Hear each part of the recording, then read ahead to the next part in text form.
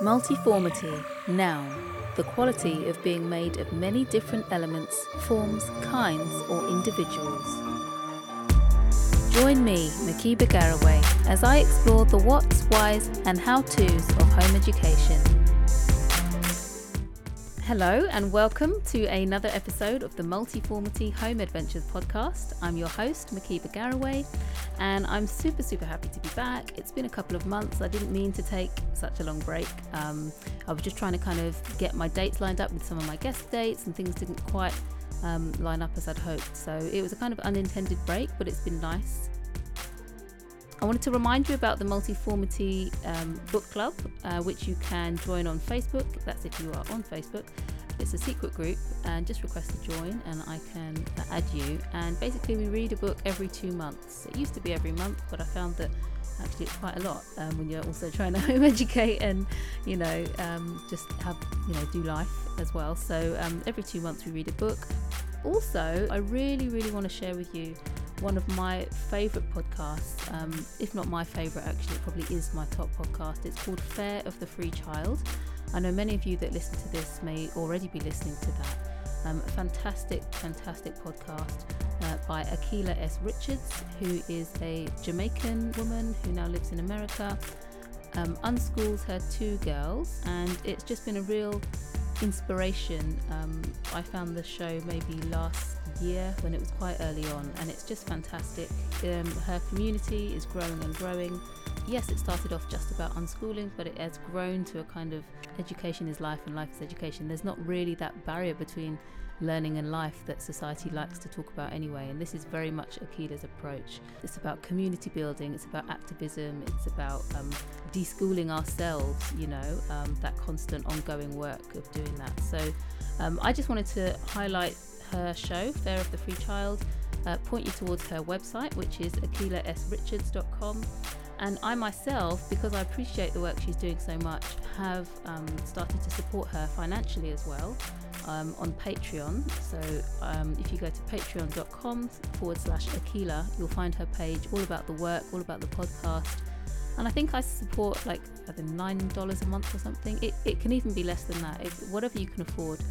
And she has not paid me in any way to promote this for her, but I just feel so strongly that when you find something that is doing great work that you support and you've benefited from what she's done, as I have, I've learned a lot through her podcast, then if you can, I think it's great to support. So do check that out if you can. So I would like to introduce Shikira Alleyne, who I met in my home educators parents group, discussion group that I run once a month. She home educates her 2 boys. She has a very interesting background in creativity and also around kind of holistic health and joining the two, using creativity to improve and maintain our own well-being, which I think is super important as home educators, because even more so than in kind of normal, quote unquote, parenting, we are surrounded by our children all the time, and it can leave, precious little time for ourselves to recharge and just make time for ourselves. Over to you, Shikira. Kind of tell us a little bit about yourself, first of all, and then just introduce your family, if you could. Yes, that'd be great. I suppose, well, I've been through many different careers. I got to a point where I was thinking, like, how the hell do these things connect? Like, I got scared of even applying for jobs because they would just think, you don't know what you want to do. So I did my degree in printed textiles. I did a course in holistic therapy, did all of that for a while, and then found myself in a place where I was like, what do I want to do? So I remember I wanted to be a teacher initially. That's what I wanted to do when I left school. So I went back to that and started going through the whole process of teaching. I taught in mainstream and then found myself in an SEBD school, which is a school for social, emotional and behaviour disorders. So we would see children with ADHD, ADD, and that was really my first encounter with like real mental health and children. because from I was 18, I've always worked with children. I've worked in adventure playgrounds as a play worker, and we see different things coming in to, you know, you get to learn about the families, and you see children who maybe, you know, there was like children who you might think like something's going on, might need to get social services involved, or but because we're just play workers, it's not on the same level as when you're a teacher. You have to be a bit more involved. Being in that school and just learning as well about the whole education system, it was scary. It was like, I just couldn't believe that. First of all, I didn't even know that these schools existed, like PRUs and all of those types of provisions. That's pupil referral units. So what are they, places that when schools finish with them, like no one else can cope, they just get dumped in these units? Your first thing would be, you get excluded, you go to a PRU, and you might, if you have like an exclusion where it was for a period of time, then you would just go there for the period of time with the prospect of going back to school or even being moved to a different school. But if you've been excluded a few times from school, and then it's like the school that you find yourself at is just like, we don't know where to place you now, you'll find yourself in another alternative provisions they call AP, and it could be a free school, it could be an independent school, and that is like the last resort. That's it. It was quite a big unit. We had like a few different areas of the school. Like we had a part where it was like, they called it a nurture group, and it was like primary children, and then they had a boys unit, a girls unit, and they had children that just, you couldn't even imagine the things that they had gone through. There was you know, different sexual abuse, different kinds of things. And there was just children as well that I didn't really feel like they needed to be there. They just needed to have somebody to give them that time. Yeah, because perhaps they weren't getting that at home. Exactly. And you see that a lot, like, because our role in this particular school, and I think it happens a lot in AP provisions, is like your role as a teacher is really more than a teacher, because you become a mentor, a counsellor. You know, I found myself going to court with some of the students. I was, you know, like one of the students, their mum was just like, I'm not dealing with this anymore. I'm not going to see him in prison. I'm not dealing with stop and search. So it was like, okay, what do you do? I just couldn't see him not have anybody there for him. So I stepped in and was that person. And then, but it got to a point where it was like, you know, this is sort of becoming like a holding unit more than a place that is really trying to change and help these children. I didn't really feel, just get them to 16 and then it's not our problem. Exactly. And in the news recently, there's been like the occasional story about, you know, schools doing precisely that in terms of getting people off of their roles so they won't mess up the exam results or things like that, and just putting them in these places to just get rid of them. Is that something that you think might have been the case? Oh my gosh. I was just like, I never had it firsthand until then it started. My son started school, and I've got two boys, one 3 and the other is 7. And when he started school in reception, he just started, you know, so you start in September, October there was a problem. And I was just like thinking, they called me in for a meeting and they said, you know, his behavior, and I'm like, what are you talking about? What behavior? What happened? He cried because he wanted a packed lunch, and my mum was dropping him off this particular morning, and so he cried and they couldn't console him. So they said, the headmaster said, we don't have the manpower for this kind of behavior. Wow. I was like, he's 4. Wow. He's 4 4 years old. I was I just couldn't believe it. And because I'm already in a school where I'm seeing a lot of like bad behavior, ADHD, just conduct disorder, all of these things, and I'm thinking, oh my God, my son, he's gonna be I don't want him to be this way. And then it took I remember I went to my friend's house, and she said, what did they say? And I said, well, they said that he cried because he didn't have a packed lunch. And she said, and and what else? And I said, well, I don't know, that's all they said really. And she said, but you know your son. Oh, because they said he tried to escape from the hall. No, he tried to escape from the school is what they said. Okay. So I was like, oh my God, that's what I was thinking. But then when, you get to the bottom of things and you're asking questions, he just was trying to get out of the hall. Yeah. He would have had to go down the stairs and all of this stuff before he could get out of the school. Yeah. Because he was wanting to go to my mum. And yeah, but is that not a completely reasonable thing to do for a 4-year-old who's upset and crying to want to seek support from somebody that not loves according them? to them. And it's just like it's so insane. warped, isn't it? That like he's 4, and yet now it's a problem that he's upset about something. We can't console him. Are they expecting 4-year-olds to be able to completely self-manage these big emotions and big, I guess so. What? Anyway. And then it just, it kind of just went on from there. Like year 2 was okay. No, it was year 1. Year 1 was cool. No, I had a really good teacher. And she just understood children. Like, even if she came and said to me, no, we had a little bit of a funny day. She would never say it was a bad day. It was like it was a funny day, or it was a something day. We just didn't really feel like doing any work today. And she was good. But then year 2, we had a teacher that was kind of a bit airy fairy.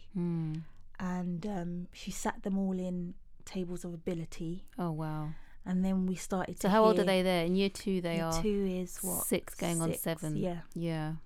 And then he's just started to have, and actually in reception he started to have this thing of, I'm not good enough. Oh no, I can't do that. Oh no, I'm not good at this. Oh no. And it was, I'm like, what is this? And then we didn't have that in year 1, and then it started again in year 2. And so he was previously a very confident child, or what was he like before? Yeah, and I went to his nursery because I was like, I'm sure my son is not, it's not like this, I'm sure. And I phoned the nursery and I said, can you tell me, was you ever concerned about his behaviour or anything? And they said, no, he's just a normal child. But he never had any of that before until he started school. And I couldn't understand where it was coming from, if it was like, that they say something to them, or I couldn't understand it. But then when he got to year 2 and I was seeing this tables of ability, and it was like, that person's better at maths and this person's better at this, and then they had to sit their SATs. Yeah, so SATs, for people that aren't necessarily in the UK, is kind of exams, isn't it? Is it in maths, science and English that they do them, or? I think it's just maths. Or just maths? It's just maths. And it's like that non-verbal reasoning type of stuff. Okay. It seems like, simple stuff. We didn't sit SATs until what, like 11? But they're making them sit it at 6 now. Well, yeah, I think I did them at 7, and then I think they did away with them because there was a bit of protest, and then I think they brought them back. Yeah. And then I remember the teacher saying to me, I don't think he's ready, but there's nothing I can do about it.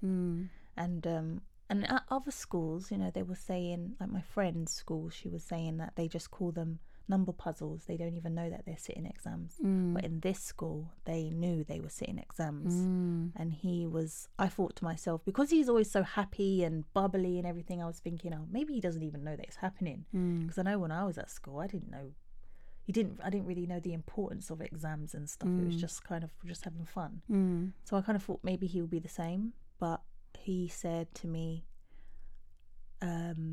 I'm really nervous because I keep getting X's, and I'm not very good at maths. or he'll come and say to me, he'll sit and he'll say, do you think that I'm good at maths? And you know, it was like just heartbreaking. So I said to his dad, I don't think it's working. I think that we could do better at home. I think I can do it. I was like, I've done it before. I do it, you know, at work, so I'm sure I can do it for him. Yeah. And September came last year. Yeah. So not very long. So he would have been going into year 3. Into year 3. Yeah.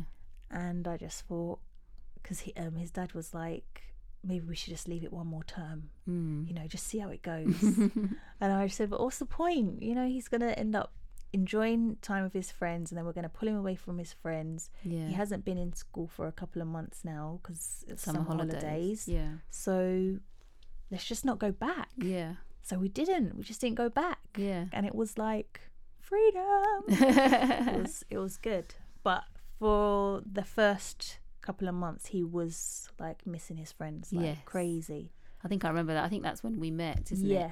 Because it was all very new, and he kept on talking about his friends. And so how has that developed? Like, what's happened over the last few months? And as well, because like things changed, because when we first started out, we kind of had a timetable of what we was doing, and he would kind of know what he was doing, or he would come and say like, what are we doing today? But then this year, because we've kind of dropped off a few things, and I'm trying to make the learning more tailored to what he's really interested in. Yes. Because I think you could really say that I was deschooling. Yeah. Before it was just fun. We'd do a bit of maths, but it was all just play. Yeah, and let him just kind of get that schooled mindset out of him, because you notice you said he'd already started to internalize messages that he was getting from school about, I'm not clever at this, I'm not good at that, and being anxious and not wanting to go to school. And and the first, like, because they do Maths Explorers, and the first time I said to him, you're gonna go and do maths, and he said, what? Gonna go and do maths. Yeah. So what is that? That's a group outside, like a home ed maths group. Okay. It's on a Thursday in the morning, and it's kind of like STEM stuff. So they just do everything's through play. They're just building stuff, or they play maths games, and he just really enjoys it. And I think because he's allowed to move, because that was the other thing as well I learnt. I didn't really, and it sounds crazy, but I don't think I really knew him, because you know, I've heard that they before. go to school for their whole days at school. They come home for a few hours. You feed them, you bath them, you put them to bed, and then you do it again the next day. And even though you have the weekends, it's not, you know, you just kind of, you go out and you have fun. But this is different. So I'm learning things about him that I wouldn't get to do that if he was at school. Like what? Like just things about his character? His character, and, you know, how he manages like conflicts and stuff. I'm having to be involved in that now as well. Yeah. And those are things that I wouldn't even know about. Yeah. You know, if they told me at the school gate, then I would probably get a little insight, but I wouldn't see it actually happening. Yeah. And so it's like, he has like a temper, or he has, you know, you get to see that he doesn't like people to tell lies. Or he doesn't like, you know, and it's sometimes, you know, you're trying to. There was one incident where a friend of his told another friend that, his friend told him that this other boy, his drawings were not that good. So he went and told the boy, and his friend was like, but I didn't say that. He did say it, and he was like, you got to tell the truth. And you know, he was trying to teach him, you know, sometimes you don't tell everybody everything, you have to keep some things. And his friend said to him, you know I said that to you, Nathan, but I don't want him to know because he's my friend. So you're able to now kind of coach him through those situations, and see how he reacts, but also be there to guide him in the way that fits in with your family, philosophy and how you go about things, which is nice. And I think as well, like things like anger, is, or even if you're happy or if you're sad, managing those emotions when you're in school, you don't really get to do that in school. Like he'll come home and tell me somebody upset him today, or whatever it is, and you can only talk about it from what they're telling you. Yes. And sometimes you don't get the full story the first time. You'll get it in bits and drips and drabs over a couple of days. Yeah. But you get to deal with an issue at hand when it's happening. Yes. And kind of try to figure out how do I help him with these kind of emotions, and instead of because there was so many boys in the school that I was working at where they're kind of just numb to, if it's like if somebody is disrespecting them or something, they only deal with it in one way, and that's to fight. Yes. They don't talk about things or anything, and that was most of the time. Our time was spent trying to say to them, let's have the conversation. And in home ed, you get to do that. You get to have those conversations, whereas I don't think in school you don't really. There's no time. And I sympathize with teachers, because I know, like, a friend of mine, she worked in a school for autistic children, and initially when she started out, she had an idea of the type of teacher that she wanted to be, and then she went there, she did some time there, she was at my school, and then she went to mainstream school, and she was like, I don't want to do this, and then she went and decided to change career, and she was an air hostess. What was it that she didn't, you don't get to, because where we were very involved in our children, like when you're in a mainstream, you don't get to spend that time. You don't get to know the children, because you have you have how many children coming in every, if you're secondary, you've got like 5 lessons a day, so you're seeing 30 times 5 children every day, so you don't get to have that personal build up that personal relationship with children, and so it becomes very, for her, that's what she loved. She loved having that connection with them and being able to be there for them, and in mainstream you can't do that. So that was for us. We, as you know, Kalel is autistic, my son, and we had decided to home ed even before we realised he was autistic, but once we did realise that, even more so, we were just thought, oh no, we can't put him in school, precisely for that reason, because as you say, even with the best will in the world, there isn't the resource to do that. And also what you were just saying about kind of being there to coach them through, I just feel like we have, because we love them and we're kind of invested in them, which even the nicest teachers, they don't have that same investment. We can especially as parents, you can kind of spot things 3 steps ahead before they even happen, like, because you can be there to say, oh, that's going to happen, and you can kind of prevent things from even happening. And I know that what would have happened, even though Kalel is verbal and can talk, when some situations arise, it's like he loses the ability to communicate effectively, or will just have a meltdown, and then very quickly, particularly autistic children, will be labelled as naughty when actually they're just not coping with the situation, and need support and extra help, but then will be just penalised and stop being naughty, go and sit on the naughty chair, particularly for black children and black boys. As you know, it can quickly be labelled as aggression, and I hate to go back to that, but it really is. I was talking to a teacher, an ex-teacher, the other day at one of the home ed things that we go to, and she was a white lady, and she said it. She said, I know that it happens. And I was like, yeah, but I don't want to. Yeah, you don't want to feel like you're pulling that card, but it's, But and they've done studies, and maybe I've talked about this before. I'll edit it out, but really interesting studies about teachers' eye movements and their expectations, like where they look, like if they're hearing something, they expect it to come from the black children. You know, and these are like 3 and 4 and 5-year-olds.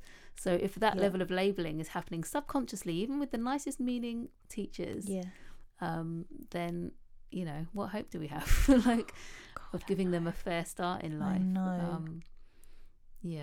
But it's so good that we're able to, because I know so many parents that would love to home ed, but they just don't have the resources to do it. They have to work, or they have to, you know, but it's about finding flexible ways of working. I feel like sometimes, and this is, I know obviously, and I do feel lucky, I'm aware that I'm in a privileged place where I can do this, but I feel sometimes people aren't even aware of the flexible ways that you can work.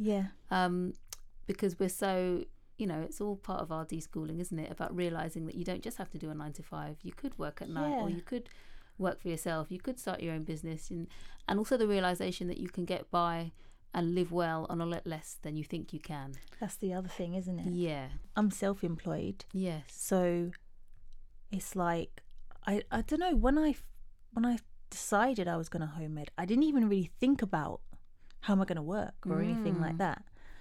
I just kind of thought, well, we're just gonna figure it out. Yeah.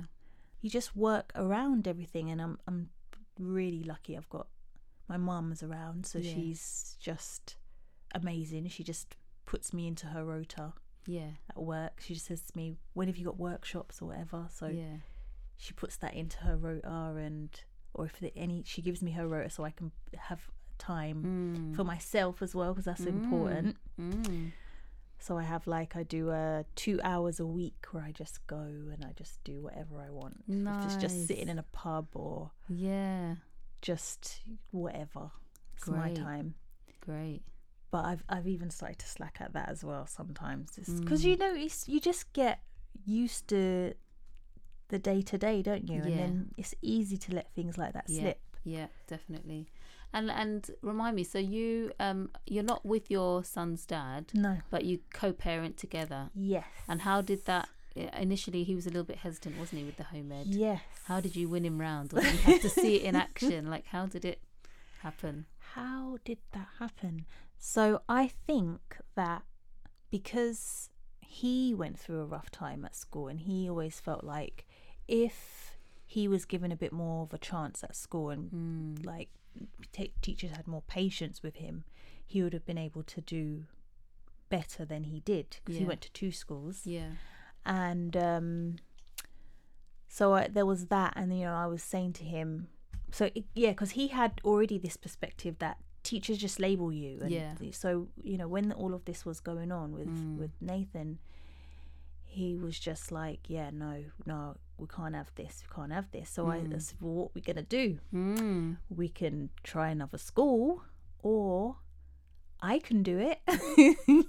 And he was like, no, I'm not saying that you can't do it. You can. I'm pretty sure you can do it, and you know, I'll try and help. I went to him with I said, this is what I propose, Monday to Friday.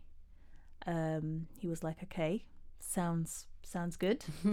And then so he was never really not on board. Okay. I think I showed him there was a slideshow on one of those home ed Facebook groups. I think I showed him one of those, but it wasn't a hard sell. He was kind of easy to maneuver, and then I suppose he kind of was thinking about the costs, like how much is it going to cost and all this stuff, but I've kind of found that it hasn't been as expensive as you think it would be. Like all of the classes seem to be way less, like half the price of if he was doing an after school club. Right. Okay. So it's like, you know, you could pay for like you know, so say he does drama after school club, which is £10 a session, but then if you get a home ed one in the daytime, it's like £5 or £6. So kind of, it's just kind of been okay. Yeah. And that timetable you had initially of Monday to Friday, this to that. Yeah. What's happened to that? Has that loosened up So, a bit, or? that's loosened up a lot.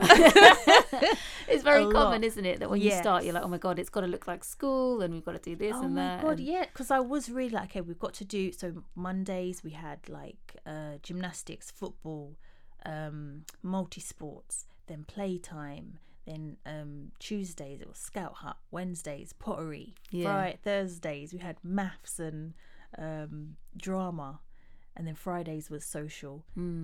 And it's kind of now because I've learned the things that he's really interested in, and I'm thinking, okay, so I'm getting it now with all the talks that we've done, and everything. I'm like, okay, I get it. So if I link everything to what he's interested to, his maths, his English, then he'll just do it. Yeah. So that's the that's the idea. So he loves Lego. Yeah. He loves like robotics and that sort of stuff. So now we've got him into an engineering club.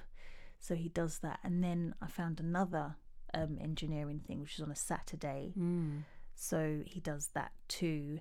And then he still does maths. I'm just trying to think how to because with the engineering, it's maths, it's physics and all that stuff. Kind of so applied, it's just like, applied maths as opposed to theoretical. Exactly. So it's just like trying to fit everything in. So we're kind of a lot more loose now. And we have a lot of playtime. But we found a wildlife club, which is free. So we do that on a Friday.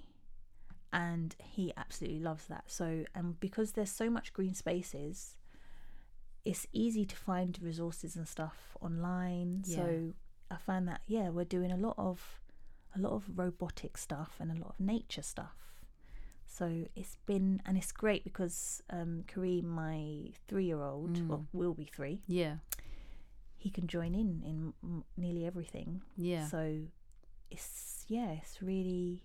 It's good. And what's happened with their relationship? Have you noticed that they've got closer as brothers? Or? Oh my God.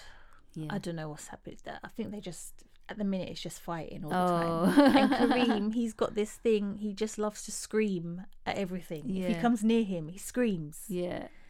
But I think the good thing is that they're just used to each other, and they just, whereas it before, I suppose Kareem was very young, so it was like he would come home and it's like, okay, Naz is here, but it's like Naz is all the time. So when he's not there, he misses him. The only thing that I find difficult is having time with each of them on their own, because I always have them. Yes. So yeah, I find that difficult, but no, I haven't. They're just always there. If they're not playing, sometimes they play nicely. Sometimes they're at each other's throats. Yeah, that's just kids, though. Yeah, it's siblings. Yeah, yeah. But it drives me insane. It really does. The screaming, I can't do the screaming. You see those children on the street and you think, God, that scream. Yeah. And now I have one. Yeah, I know it well. I know it well. So the actual practicalities, just going back to that time where you, I guess, left your work. Were you in a 9-to-5 where you decided that you were going to home ed? No, what were you doing? So I went on maternity leave. Yeah. And then it came to the point where it was like, okay, you need to decide what you're going to do. And I just thought, do you know what? I don't have time for those. I don't have time for those children. I'm sorry, but I need to put this time into my own children, because sometimes I would be working and I won't get home until like 8 o'clock in the evening because you've got to do your paperwork. And I just thought, no, I'm not getting paid enough for this. And I'm not even the money, but just the value. I didn't feel like it was there. So after my maternity, I just decided I wasn't. So I was off anyway, and I was busy just trying to figure out how I was gonna start this business, because I had this idea. Yeah. And it kind of started whilst I was in the school, and I was using the children, like piloting my crafts on them to see. And so by the time I had decided that I wasn't working, and I was thinking, well, I just have to make it work.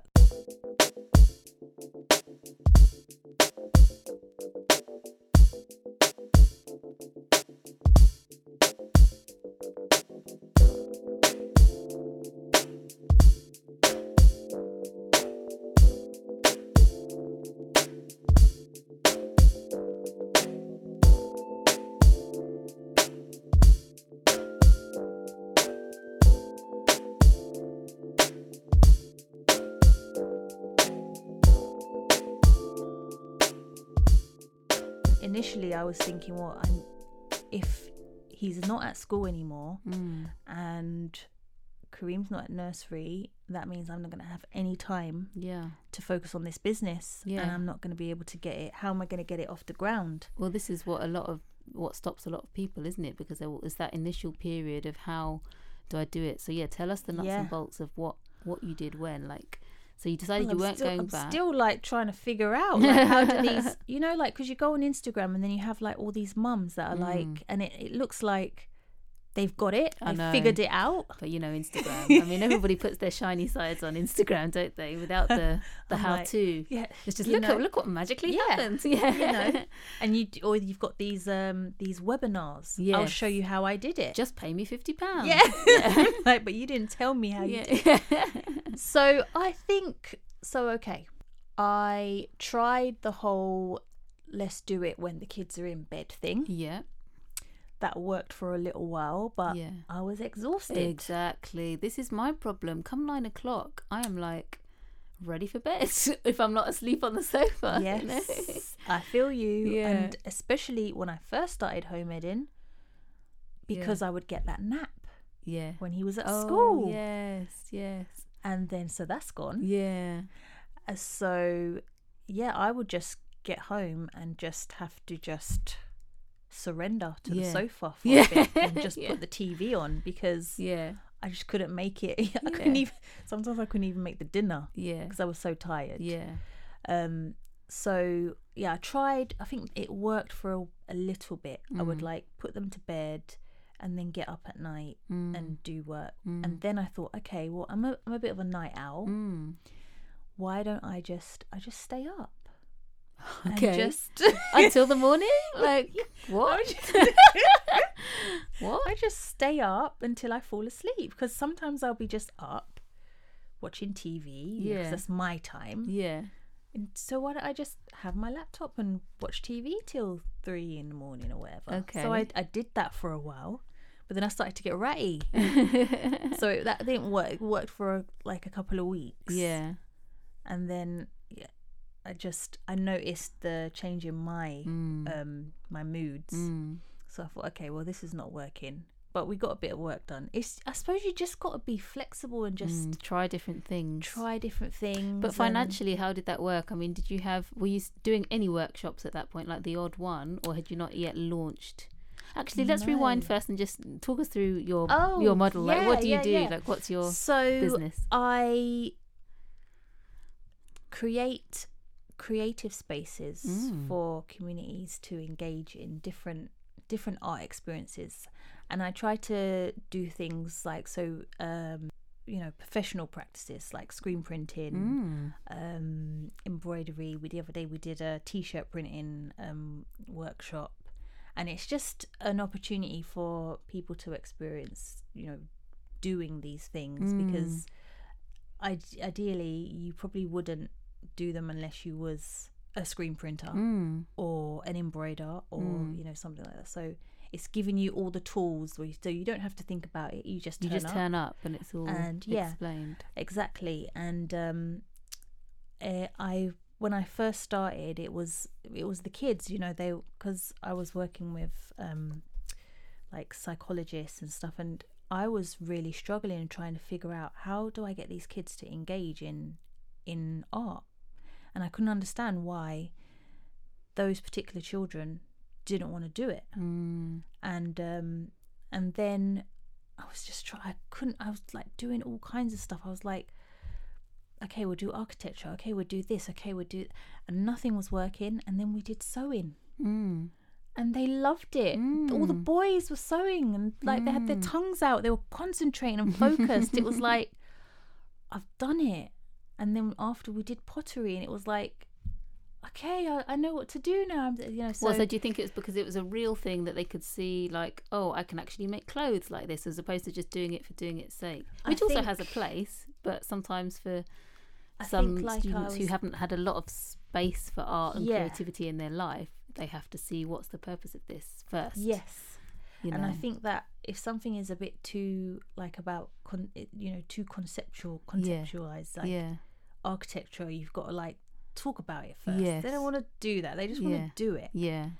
And so it was so weird how it all happened as well. Like I just had a pattern, and I thought, I don't know what I'm doing with them. Everything I try, it's not working, and I just thought, we're just going to sew. We're just going to make some baby booties, and that's what we're going to do. And how it just happened. It was like, for the first week we did embroidery, and I was thinking, I don't care if they don't like it. And they loved it, and I was just like, okay, this is great.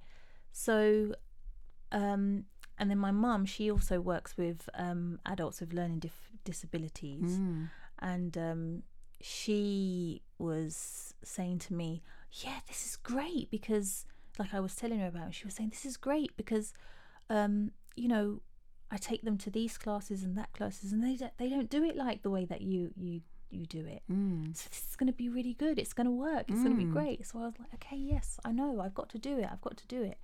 So initially, I wasn't doing any workshops. I was just like just planning and trying to get things in my head, trying to get a website up and all of those things. And then I started first working with children, younger children, and we would just do more explorative stuff, like in what, like nurseries or 7-year-olds. 7-year-olds in schools then, or I would just have after school clubs, and then and what was nice as well is that because most parents have a younger child, so they can come to and they can enjoy it. It's not like, it's not a restriction on the age or anything.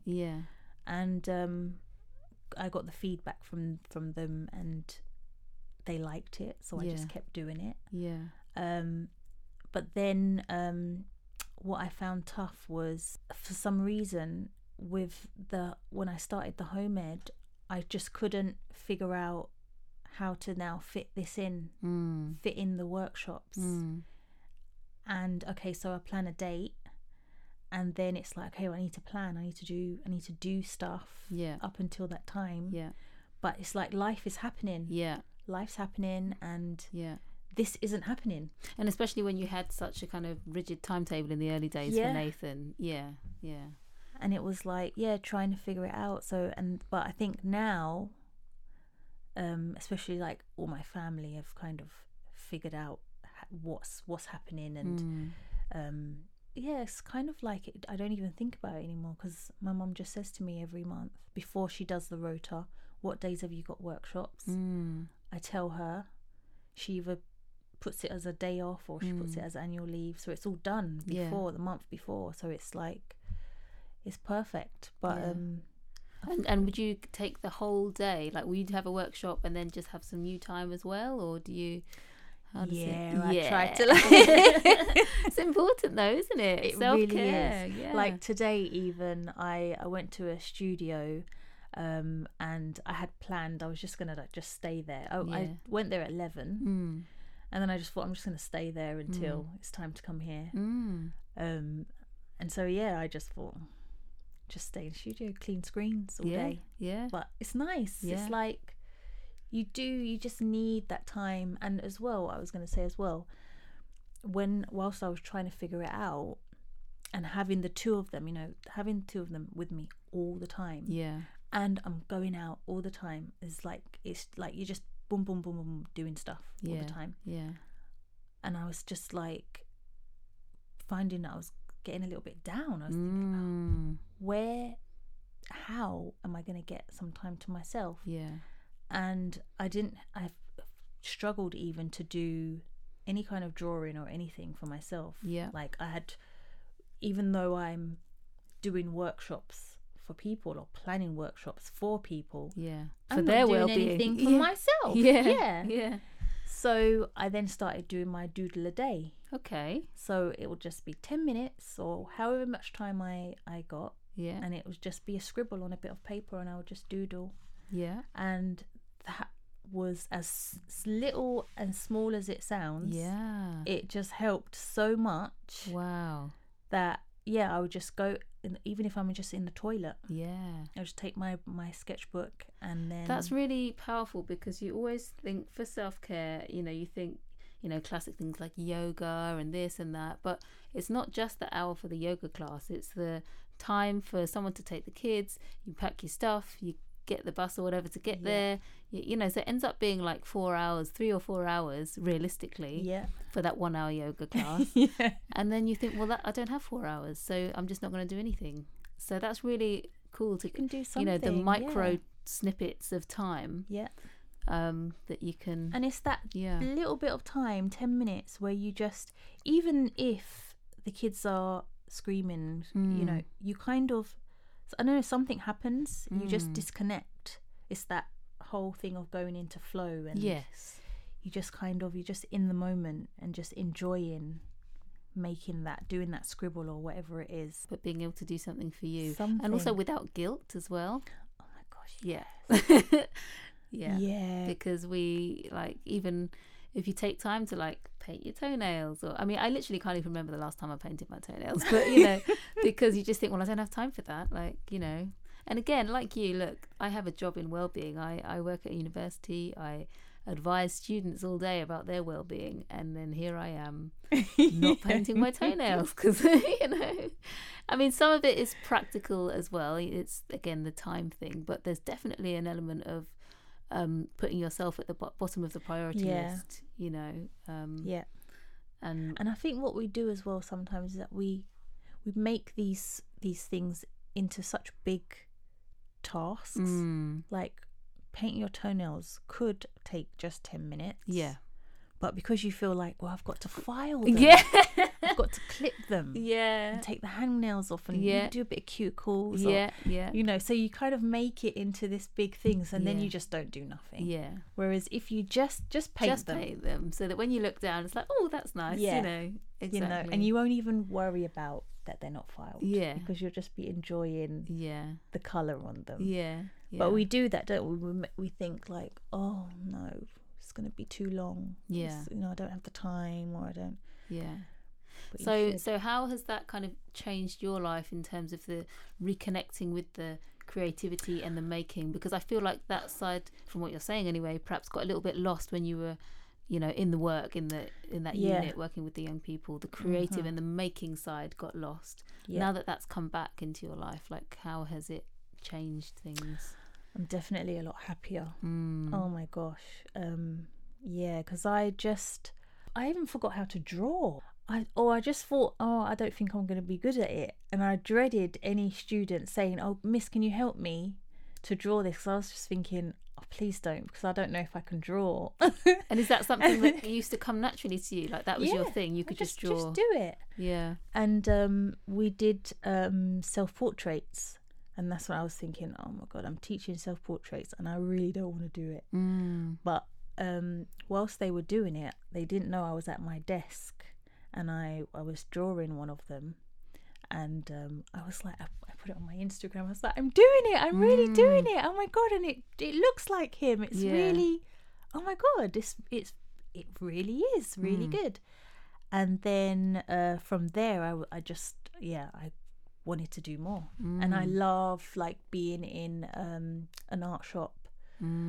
So like if I get a moment where I'm just like, maybe even, times where I've got an appointment or something and my mum's looking after the kids, I might go to the art shop and just even if I don't buy anything, I just like being in an art shop. And I think as well, I because I understand the importance of just having time for the kids to play. Yes. And play through mark making or whatever. Yeah.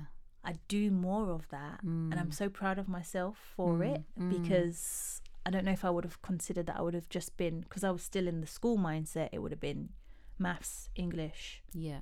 You need to do that. Yeah, even from the ages of like 4 or 5 or 6 or 7. Exactly. It's just so young. We forget, it's so young. 4 and 5 it really is so is young. And he's like Nathan, he doesn't want to do any of that stuff. Yeah. He just wants to play, and I have to keep reminding myself it's okay. Yeah.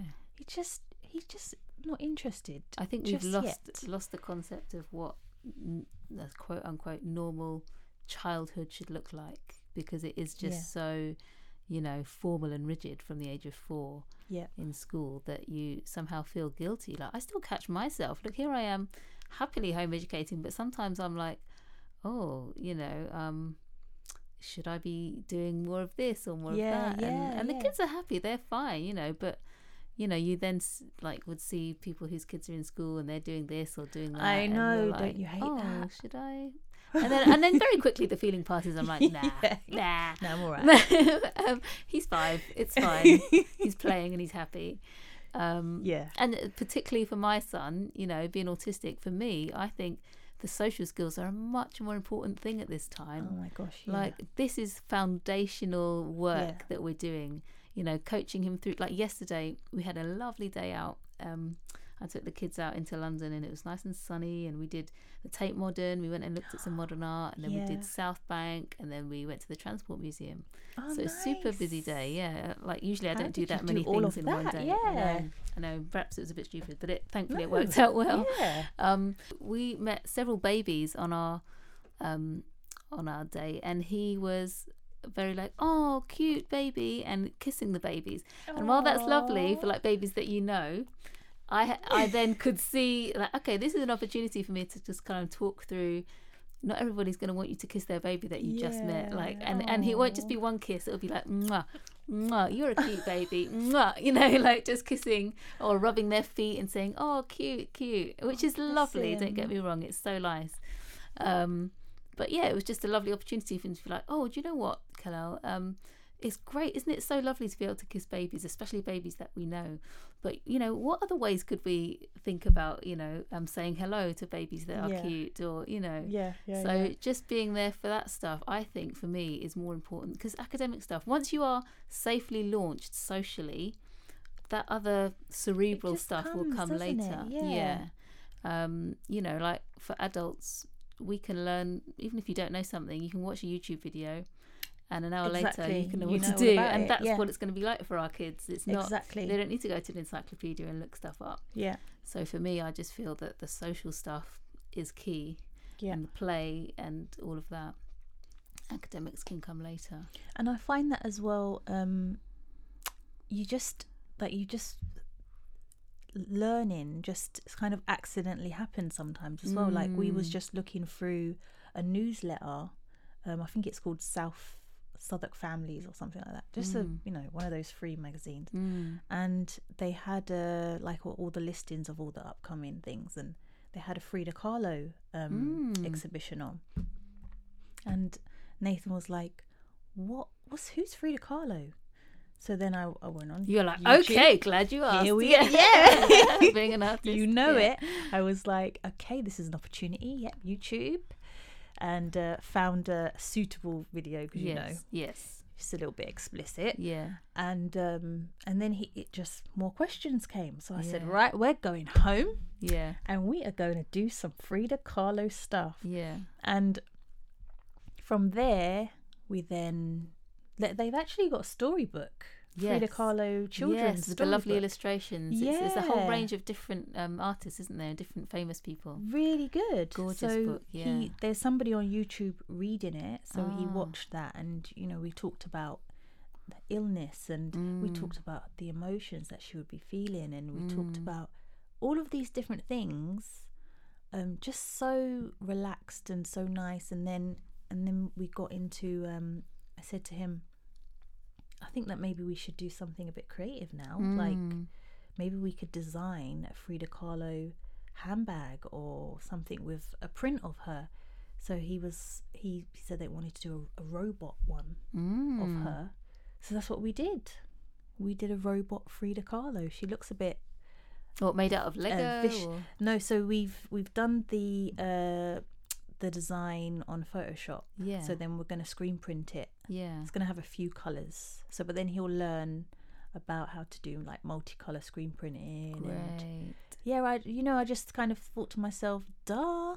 Yeah. Why am I not using your own strengths? Yeah, the stuff that you comes naturally. Exactly. Because I'm just thinking, okay, need to get Twinkle worksheets, this and that, but it's like I can teach him something. Yeah. So. And Twinkle is like a kind of website where you can download these kind of worksheets, like loads of worksheets for every subject you can imagine. And, it's lots of schools use it and things like that, and it's often the go-to of like new home educators, like, oh, we've got to do worksheets. Let me join Twinkle. Like, worksheet in that worksheet. Yeah. But so he understands what I'm doing as well. Like he says, oh, if I say to him, I've got a workshop to do.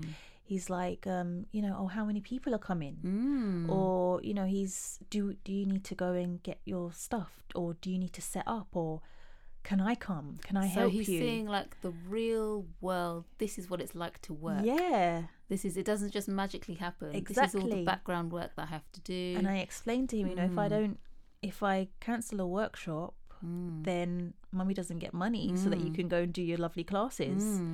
And or even like sometimes taking him to the studio, and then he gets to see other printers doing their stuff, and he's like, real people, I want to doing have a the workshop. I want to have a workshop. Nice. So, and like he was saying, he went to all these museums. We've been to so many art galleries. He's like, not another art gallery, please. But there's just opportunities to talk about different subjects when you go to art galleries. So I'm sorry, but you have to go to an art gallery, and then we go home and then we do some art. So I mean, for us yesterday when we went to the Tate Modern, it was we've been there before, but I think we're still at the age where they're just running around really. Yeah. But even just having, that's fine, because I just feel like even being in those spaces and knowing that those are spaces that you can go to and that are free, and that you have, just making him feel comfortable in that space, and just be like, you can go to these places. There aren't places that are off limits to you, or and you see school trips out there and they're like, line up and do this and do that, and it's like, no, I want you to feel relaxed and comfortable. And even if that's just the task of us being there, then great. And then there's a few things that we can talk about as well. Look at the view, what it's like in the Tate Modern, the Turbine Hall, that big expansive space with, there's nothing on there at the moment, so it's empty.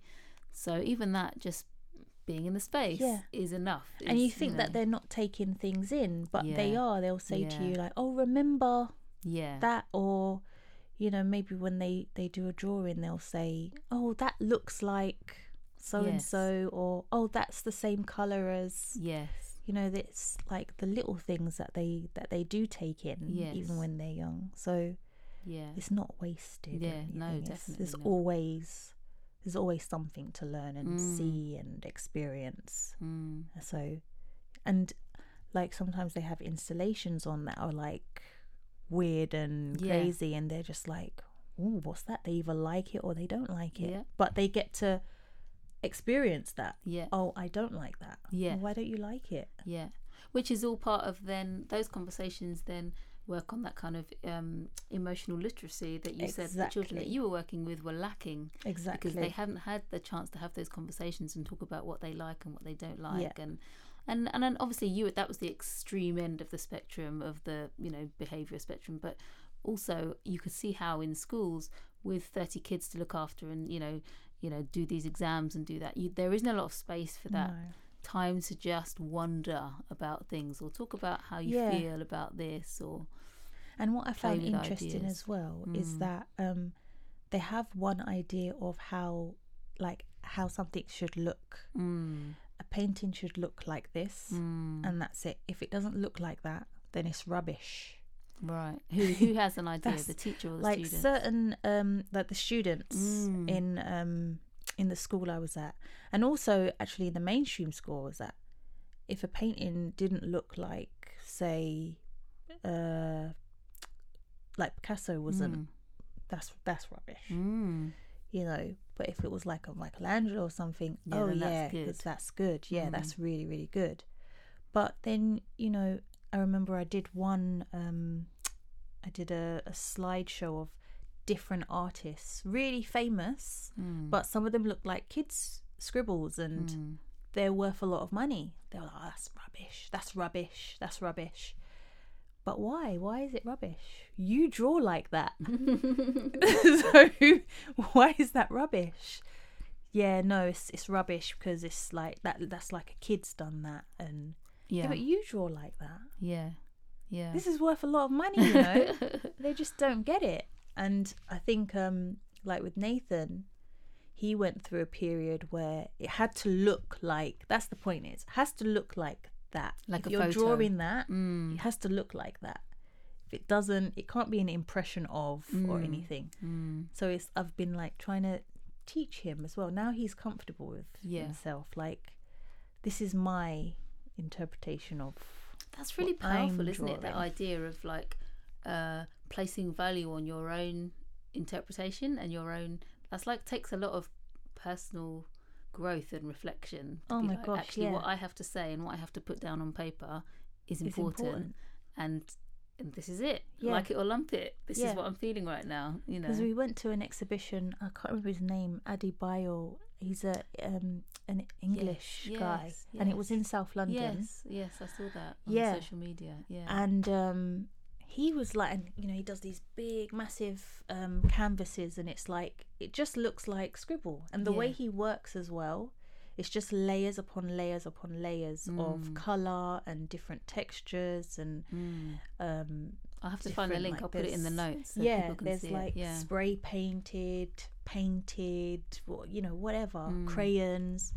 And we went in there, and at this particular time he was in there, so I was like, oh my god, that's the artist. Wow, let's go in. And it was actually him. He said, let's go in. And I was like, oh no, I'm too scared. Don't want to go in there. And he said, no, I'm gonna go in. So I said, well, you gonna talk to him? He said, yeah, I'll talk to him. So, all right then. Yeah. So we went in, and he just went up to him and tapped him on the shoulder, and he said, are you the artist? And the guy said, yeah. And he said, oh, okay. And that was it. But he was so amazed by these big, you know, canvases and the colours and the marks. They were not perfect. They were just what it is. Yeah. And he said, I want to make art like this. And we went home, and he just had all my art materials. Like I had some oil pastels and normal pastels and pencil, and he just started doing stuff. Yeah. And it didn't look like anything much. Yeah. But it was what he was expressing. Yeah. And he said, what do you think of this? And I said, this is really good. Because I'm always saying to him, like, the page is not full enough. You need to fill up the page. This drawing's too small. Make it bigger. Come on, do it bigger. Or, you know, get some colour on there, whatever, you know, don't just leave it one colour. And it's got lots of colour, because, you know, you tell me colour makes you happy. Like, yes, no, I love it. And he, you know, so he's taking in all of these things. Yeah. Have you found we'll tie it up quickly soon, but have you found, it was just interesting what you said there about he took the lead in wanting to go and say hello. Like, how has his development been in terms of social, like, confidence? And because, you know, the first thing that people say to you is, well, how are you going to socialise? Yeah. Like tell me about that. People really think that when you're home educating, you're just at home at the kitchen table. Yeah. They really do think that. Like my cousin, he's a teacher, and he said, yeah, but cuz you got to think about, you know, social side and stuff. I said, we're always out. I'm trying to stay in. Yeah. Because we're always out. And also, it's like, what, does everybody that goes to school come out well socialised? True. And also, when you're at school, the teachers are usually like, stop talking. Exactly. Exactly. And friends that have like seen him before and seen him now, because I didn't really notice. especially like in the early stages of home ed. And a friend of mine saw him, and she's, God, he's really confident, isn't he? He's a lot more confident than he was before. He's really teaching me how to be confident. Yeah, because I'm very shy, and I'm kind of the one who would just sit quietly, and if you come and talk to me, then I'll gladly speak to you. Yeah, but I'm not like the one that's gonna come first. Yes, but he just goes into a room and everybody's his friend. Yeah, it's something happened over the weekend when I went out with the kids to a family fun day, and there was just a girl. She was like 9 or so, and she, like, literally from my 30-second interaction with her, I was with my mum, and she said to me after the girl went, "I bet she's home educated." I was like, "Yeah, I bet she is too." And later it turned out she was. And it was just that innate confidence, the lack of like, I'm going to talk to you, you're an adult, but I don't care, like, it's fine, I want to show you this thing, like, you know. And it was just really different to like schooled kids who get socialized, quote unquote, into only hanging out with kids their own age, or not feeling confident around adults or teenagers or elderly people. But whereas the home ed kids are exposed to that every day, they just have that, you know, which I feel is a much healthier socialization to have. Obviously I am around home educated kids a lot, but I think it's because we were in a kind of setting where most of the kids went to school. It just stuck out like a sore thumb. It was like, oh wow, this is different, this is not what all the other kids are doing. And it was really nice to see. It's really, because sometimes I think to myself, like, God, am I doing the right thing? We all do. Like you get those moments where you just think, oh God, I don't know if I'm doing it right, or I don't know if I'm good enough. And then you go somewhere, and then somebody says, "Gosh, he's really smart, and he's really this or is that," and you think, oh, okay, maybe I'm doing all right. It's not so bad. But also, I mean, that is great, and I get that too. Like, but also, we need to be okay with just the fact that they're happy. Like, I think to us it really matters still, perhaps too much, what other people think. And we're rating how well we're doing on what other people whose values we don't necessarily agree with are rating our child. And that's what we've moved away from. We don't want this constant evaluation of you're doing well, you're not doing well, you're good, you're naughty, you're bad. You know, that's not so I think, again, still part of our ongoing deschooling is moving away from that and being like, you know what, my kid's happy, he's confident, he's, you know, getting a good night's sleep, he's, you know, all those things that you don't necessarily think about. You really have to rewire your whole mind, don't you? It's like, because I always get, like, I've got a friend, and her daughter's really good at everything. In school, is she? And you know, I said to her, well, he's not reading chapter books yet. He's not there yet. He's just not really very interested yet. But I'm sure it will come. I've heard of many children that don't start reading until they're 9. So it's okay. She'll say, maybe, she said, maybe you should get him checked out. Wow. I know. And I told another home ed mum, I said, that's what she said to me, and she was like, gee. And I was that kind of thinking, oh God, like, it does. I went home and I thought, oh. But why is childhood this big race to see who can do the most things first? Like, again, it's and it's ongoing work, because you think you deal with it. You're like, oh yeah, no, I don't believe in that at all. And then next week the same thing happens. You're like, oh wait, no, I'm still in that place. Like, okay, how do I get more books? More books, more worksheets.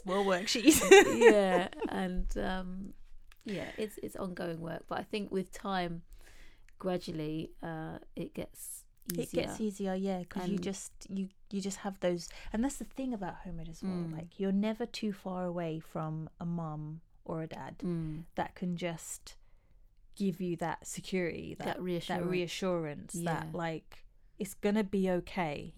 If you do have one of those wobbly days, it's like, I was saying I've got a coach now, and I was saying to her, because I've got this thing about perfection. And I said to her, do you know what? being in the home ed community is like the best thing for me, because it is the one place that you're allowed to be imperfect, and messy and unfinished, and that is perfect to them. Like I was saying to one woman, I was saying, because we're going to do this and we're going to do that and we're going to go to Science Museum every week, and she just looked at me like, girl, are you sure? And she actually said to me, she said, well, that's a lot, like, you know, traveling there every week, I don't know. And then I thought, you're right, I just need to relax a little bit. But I get those moments where it's like, right, we need to do this, we need to do that, we need to do this, and then it's like, okay, just chill, relax. And tell me, what about the coaching? Like, this is, I'm hearing this more and more, people getting coaching. So what made you think, okay, that's something that you need as a next step in your own development? God, because I do have these I have like saboteurs and all kinds of things going on in my head, and my friend is a coach, and she's always like, you know, she's got a coach, so I'm like, okay, well, everybody's got a coach, maybe I should try it.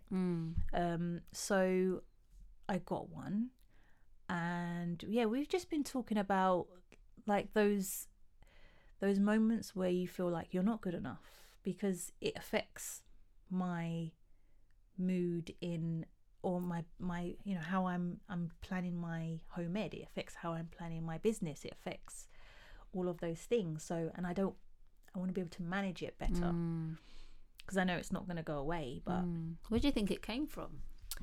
I think that's the thing that we're trying to figure out, because she said to me, and she just figured this out just by talking to me, and she was saying, I can hear like two different people talking. There's the one that's telling you, you should be doing this and you should be doing that, and then there's the one that's telling you, but why didn't you do this and why didn't you do that? And she said it's like you're punishing yourself, because you be having these conversations, and it's like, why, and you should have, and why, and you should have. This is really, really common, and I talk about it as well with lots of my students, especially ones who are going through depression. You know, it's that internal narrative that is just warped and distorted, and it's not balanced. So you end up seeing things through these lenses of, nothing I do is going to be good enough. So it's about changing that internal dialogue, isn't it? And it's easier said than done. it's really tough, because even though I think I'm better at it now, well, I've got a friend that she's amazing. She's got like 5 kids, and she's had a couple of businesses. Some have done well, some have not. Doesn't matter. She just starts a new one. And I'm not like that. I'm like, if it's not perfect, then I don't put it out. But it stops me from doing things, because I want it to be a certain way before I show it. And so my coach, she asked me, like, what kind of relationship do you want to have with perfection? And I said, oh, good question. I just want to have one where, like, it doesn't affect, it's not stopping me from doing things, and where I can feel comfortable. Well, okay, it's not perfect right now, but this is what it is for now, and I can work on it. It's okay. And I'm getting more like that, but it was just interesting that I was just talking to her just normal. She was just asking me, like, what would you want to do? What do you want to be? Where would you want to be in 10 years from now? And I'm just talking to her. Or she was like telling me, tell me about a time when. And then she was like, I can hear these two voices. And I was like, oh my God, yeah. I hear them every day. They won't go away. But now I'm just like, you know what, if it's not perfect, like, especially with home ed, at the beginning of the year I had a plan, and it's taken a while for the plan to kind of come together, but it's coming together slowly, because life is, especially when you're home ed, I suppose when you're at school, you take them to school, and then you do all of this stuff. But when you home ed, you've got to do it all at the same time. So it's like it's taken a bit longer, but it's like, I'm like, okay, it's okay. It's going to be okay. So home ed, the kind of imperfection of home ed has kind of helped you along that journey. God, yeah. It's like the perfect place to just nurture that within me. And then that also then feeds back, like you get it from home ed, but then you're able to feed that back into what you're doing deliberately, as opposed to feeling bad for not having finished something. Actually, you can now encourage Nathan in that way and talk through the fact that not everything has to be perfect before you move on and before you start moving. You can't, my husband always says, you can't wait for all the traffic lights on the whole road to be green before you start moving. Do you know what I mean? You have to get to the next one and to the next one. Like you're not just going to sit there and be like, oh, but it's not perfect, all the lights aren't green. Yeah. But the first one's green, so you could just go through. Yeah. That is exactly. And this whole experience of home educating has just been like a revelation to me, because it was like the first time that I spoke to a parent, it was like, oh, but I'm not sure about this and I'm not sure about that, and I'm, and then they would just say, but that's okay. You could speak to this person or that person. It's okay. We've all been through it. And even if you don't know the answer to something, there'll be someone around who does. And that kind of links to what I want to finish on, really, is the idea of community, because obviously that is something that your workshops are aiming to really do. I think home ed, again, kind of gives you a practice run of that, of reaching out and stepping out to find things, because if, you want, your kid wants to do a certain class, you have to now go find it. Or talk to someone who's done it. And so there's that real sense of what I think, obviously, at school you've got like the school gates community, but it's in a different way. It's real, and you have to really interact with other parents. And I think because I was one of those parents that will go to the school gate as late as possible but still on time, just so that I didn't have to talk to anyone. But I don't feel that way when I go to home ed stuff. I don't feel that way. And like there's so many things out there. There's like different Facebook groups. You could just put a message out there, and like 10 people will reply and give you advice. And or there's the email groups as well.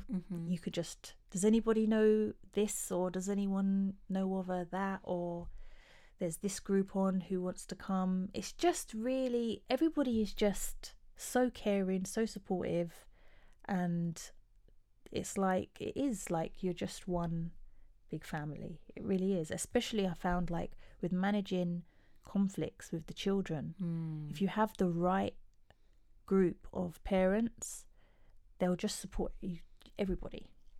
And I was really struggling with that at first, because it was like, oh my god, not my child.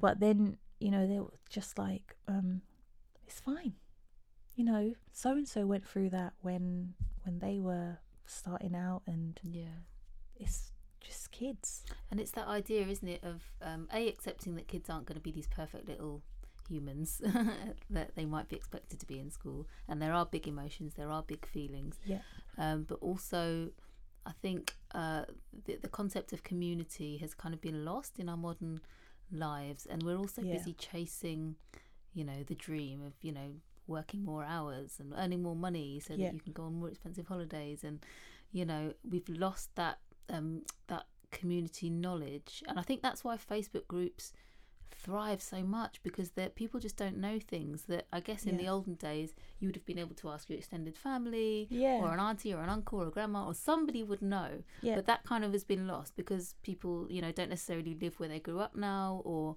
you can't just call up so and so next door. You might not know who your next door neighbours are, as is common in London. Exactly. So that idea of being able to draw on that common knowledge is great. So powerful. It's so powerful. Yeah, it is. Yeah. And in your workshops, is that, like, tell us how community goes through your work? Well, because I kind of do my workshops in a way where we start out, we talk about, because it is about mental health. And when I first started out, I was thinking, like, nobody is going to want to talk about mental health.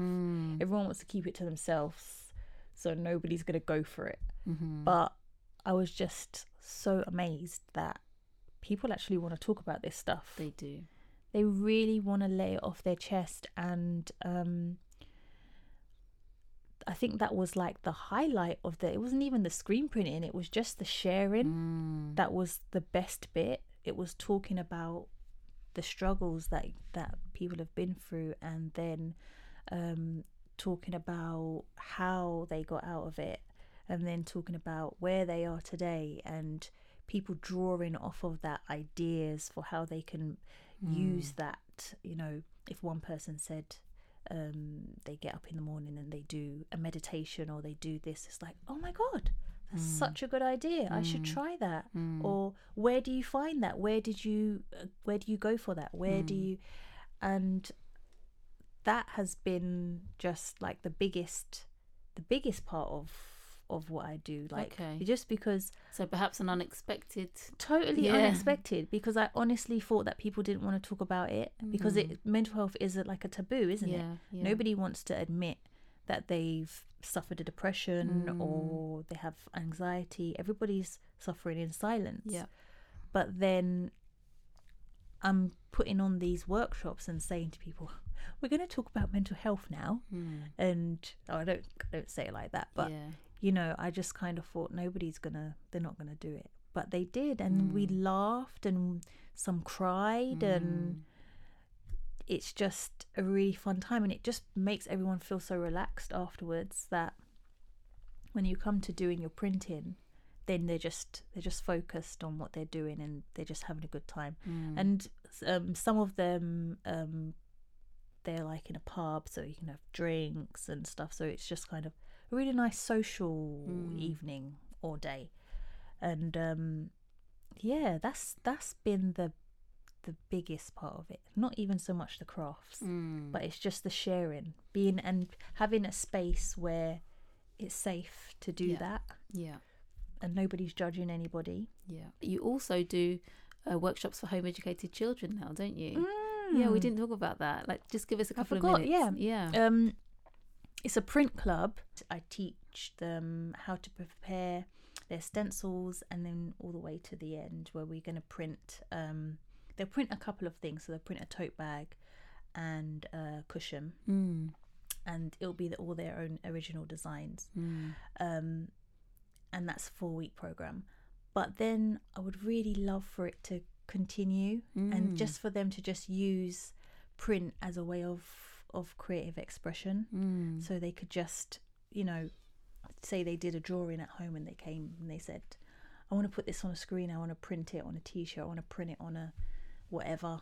They can just use that time to explore with colour and fabrics and things, and print. So it's starting in September. The first one is September 4th, and that's going to run for 4 weeks, and then hopefully it will just be continuous. Either I'm going to put it out there and see what people think, whether they would want it to be like a fortnightly thing or a weekly thing, and then take it from there. It's such a great experience to use all of the stuff, and just to see your drawing on a piece of paper, and then it's on a fabric, or it's, you know, so it's just giving some young people the chance to just be able to let loose and explore the range of things that you can do with print.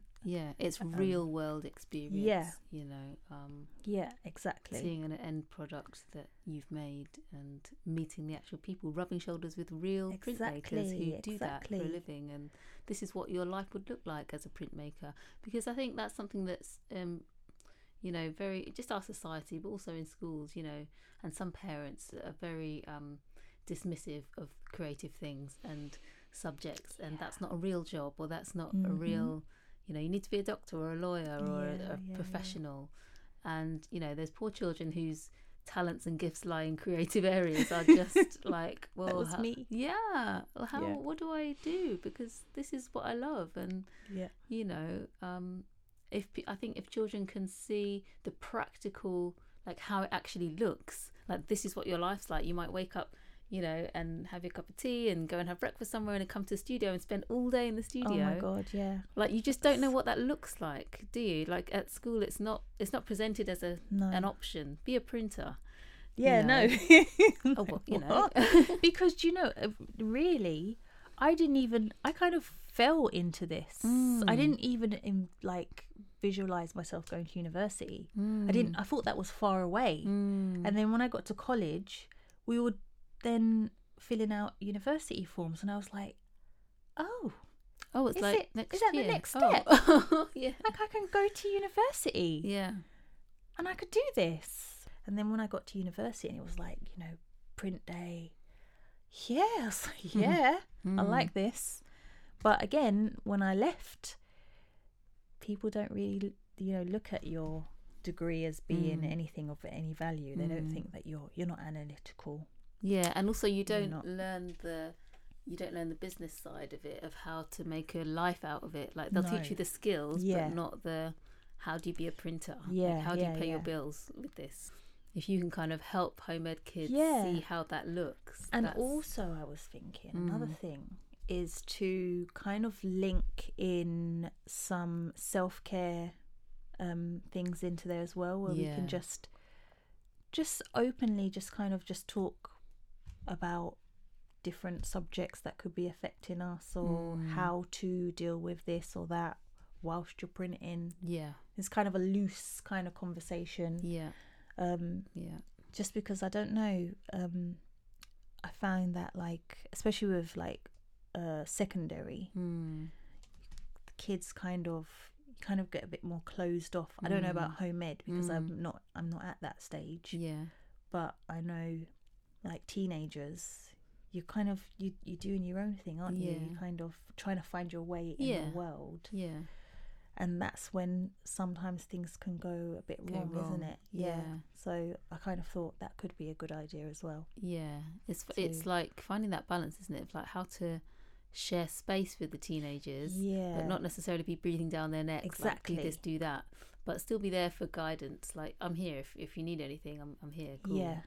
Well, thank you so much for your time. Thank you. Yeah, this has been a great conversation. I think it's so important, all the things we've talked about, the idea of community, the idea of creativity and how it links to well-being, and also just how home ed, starting a home education journey, is the learning is two-way. Definitely, it's not something that you're teaching your kid. No. You facilitate their journey, and then along the way you end up learning a lot about yourself. Oh my God, and it's an ongoing two-way thing, which is lovely and so beautiful. And look, don't get me wrong, there are difficult days. We've talked about it. There are definitely times that you still doubt yourself, and everybody's approach is going to need to be slightly different, because you've got different lives and different experiences and characters, and it's about finding what's right for you and your family, and not feeling this pressure to be perfect and have it all worked out before you've even started. Because I think that's what stops people a lot as well, isn't it? I need to have it figured out before I start moving. I need all the lights to be green. No, it's not how it works. It's a lot messier than that. That's not real life. So why would that be education? Exactly. Finally, tell us where we can find you online. So how can we look at your stuff? The best place to find me is on Instagram. Okay. I'm really good at Instagram. I'm not so good at Twitter, but I do have a Twitter. But I'm at creative, and it's KRE 8 IVE Shack SHACK. And my Twitter is the same as well. And then my website is www.creativepursuit, and it's creative with a K. .com. Great. Great. So that's where people can find out about upcoming workshops. Yes. Or just email me, because my website is still being built, because I've got that whole thing of it's not perfect yet, so it's coming. But also the beauty of website building is that you can tweak it. Like, if something's not right, you can just go back in. Tell me, I don't know what's the matter with me. I'm just like, no, I don't want to put it out there yet. But I'm just gonna do that in the next like week or so, I'm gonna just publish it because it's done. It's done. And it is a scary thing, like it's like you feel a bit vulnerable, like, oh, this is something I've been working on, I'm gonna share it, are you gonna like it? But who cares? Like, it's come from your heart, and it's, you know, been sitting with you for a long time as something that you want to put out into the world. So I think you have to just do it. Put it out there.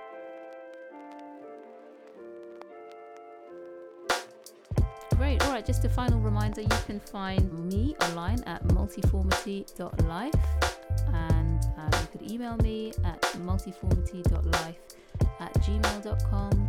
You can find me on Instagram at multiformityhe, and that's the same on Twitter. I don't really tweet, but I will try to tweet You more. like me. Yeah, it's Instagram, and I think I'm a visual person. I like to see the pictures. Also, the book club on Facebook, if you just search for Multiformity Book Club, you'll find us there too. All right, so do get in touch. Thank you for listening, and see you again soon.